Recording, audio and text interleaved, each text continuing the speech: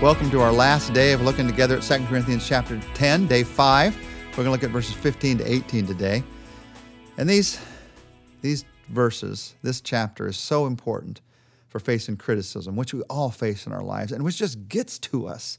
It just hits our hearts in such strong ways that I just want to review once again these truths that we've walked through.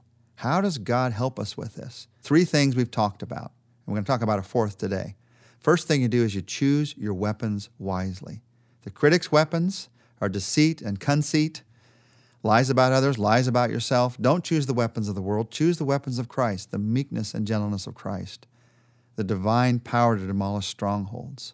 That's how I'm going to fight. Second truth is you look past the surface of things. You look past the appearances and you look for God's authority in your life. What's God asking me to do? And how do I do that? Don't run from the situation. Don't attack in the situation. Live out God's authority in the situation. And then the third thing you do is you handle your accomplishments well. You learn how to think about your accomplishments, not comparing yourself with others, but looking to Christ. And you learn how to talk about your accomplishments, not with pride, but with praise in what God has done. Today, we're looking at a 4th principle for dealing with criticism. The 4th principle is you focus in faith upon your hope for the future. You focus in faith upon your hope for the future. You don't just get stuck in the argument and the relationship. You also focus on what God's doing in your life. Listen to the last half of verse 15 and verse 16. Our hope is that, as your faith continues to grow, our area of activity among you will greatly expand, so that we can preach the gospel in the regions beyond you. For we do not want to boast about work already done in another man's territory. Now, just very quickly, look at what Paul hopes in these few verses. He says, first, I hope that your faith would continue to grow. We hope that as your faith continues to grow. Then he says, we hope that our activity among you would greatly expand.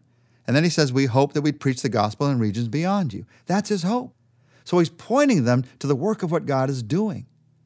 You see, the most important thing about our life is relationships. Our relationship with God and our relationship with each other.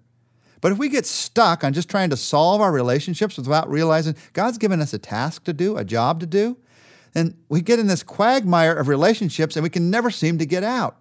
So you have to also focus on what does God want me to do next? Where is my hope leading me?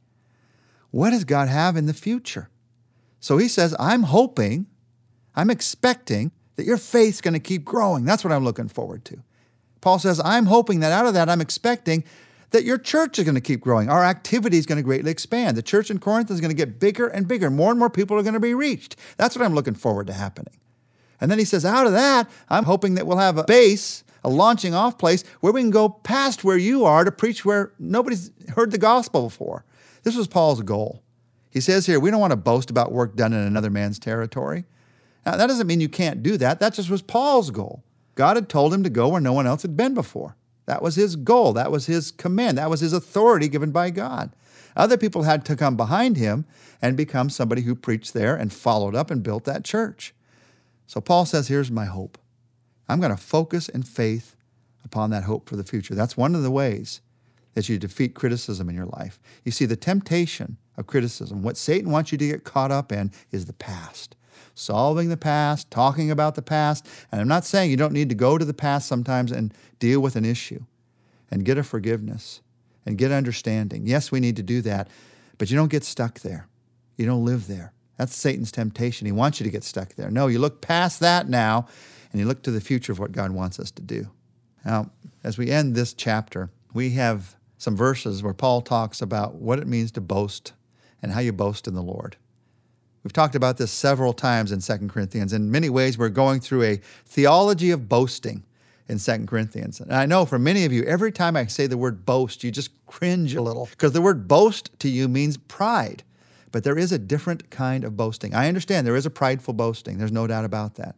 But there's a different kind of boasting, a godly boasting, that Paul is leading us to understand as we walk through the book of 2 Corinthians. And I would say that the most important verses for understanding this godly kind of boasting are really the next 2 verses, these last 2 verses in chapter 10. Here's what Paul has to say about boasting in these verses. But, verse 17, but let him who boasts boast in the Lord. For it is not the one who commends himself who is approved, but the one whom the Lord commends.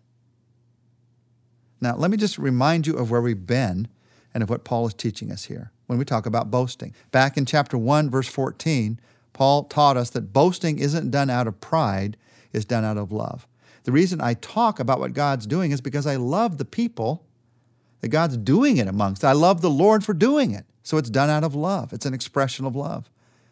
In chapter 7, verse 14, and also in chapter 9, verse 1, he reminds us that boasting is lifting up the Christ-like qualities in another person's life, or lifting up the Christ-like qualities in a church's life. So you look at somebody and say, you're a very generous person. I love it that Jesus is doing that in you. You're a very thankful person.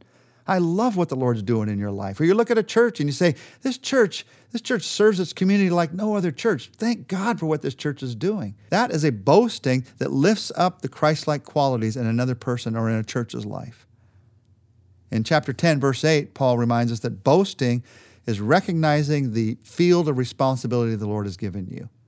He says, I don't mind saying this is what God's given me to do. Now, some people might think of that as boasting. How could you say that? God told me to do this. God's given me this responsibility. Well, he gave it to you, so you better be able to say it.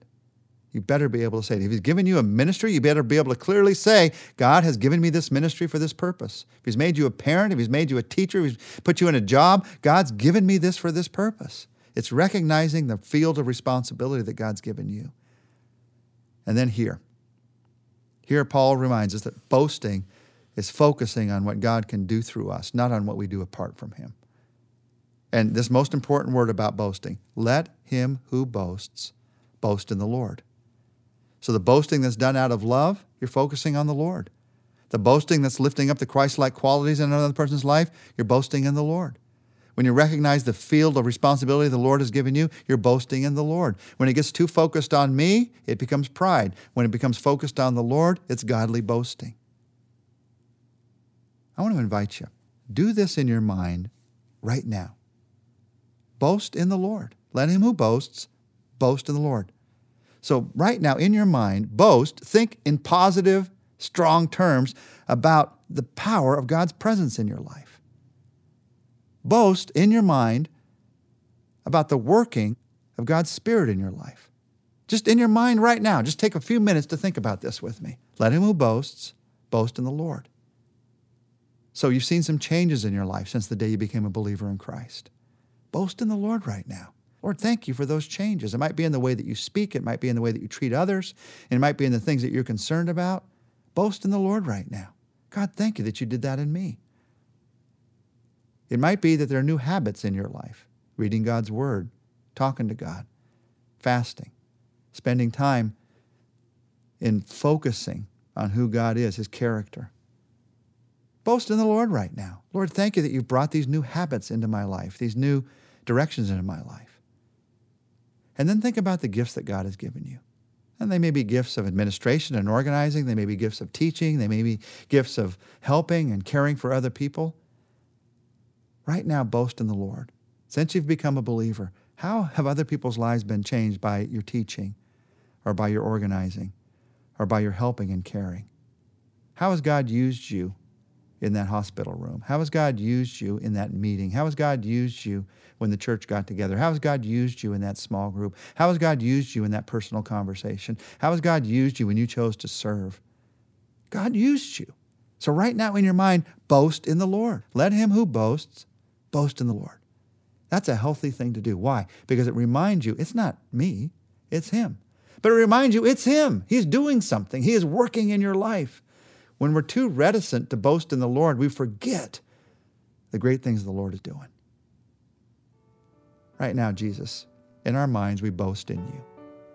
We boast in your goodness, your greatness, your glory. And also in how those things are reflected in our lives. In the good things you're doing in us.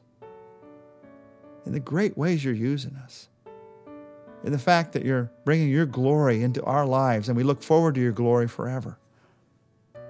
Lord, it's hard for us to boast because we see all of our faults and all of our failings. But help us to be unafraid to boast in who you are and what you're doing in our lives because we see all of your goodness, all your grace, all your greatness. So right now we boast in the Lord. In Jesus' name, amen. Next week, 2 Corinthians 11. 2 Corinthians 11 is about the kind of love that can turn a relationship right.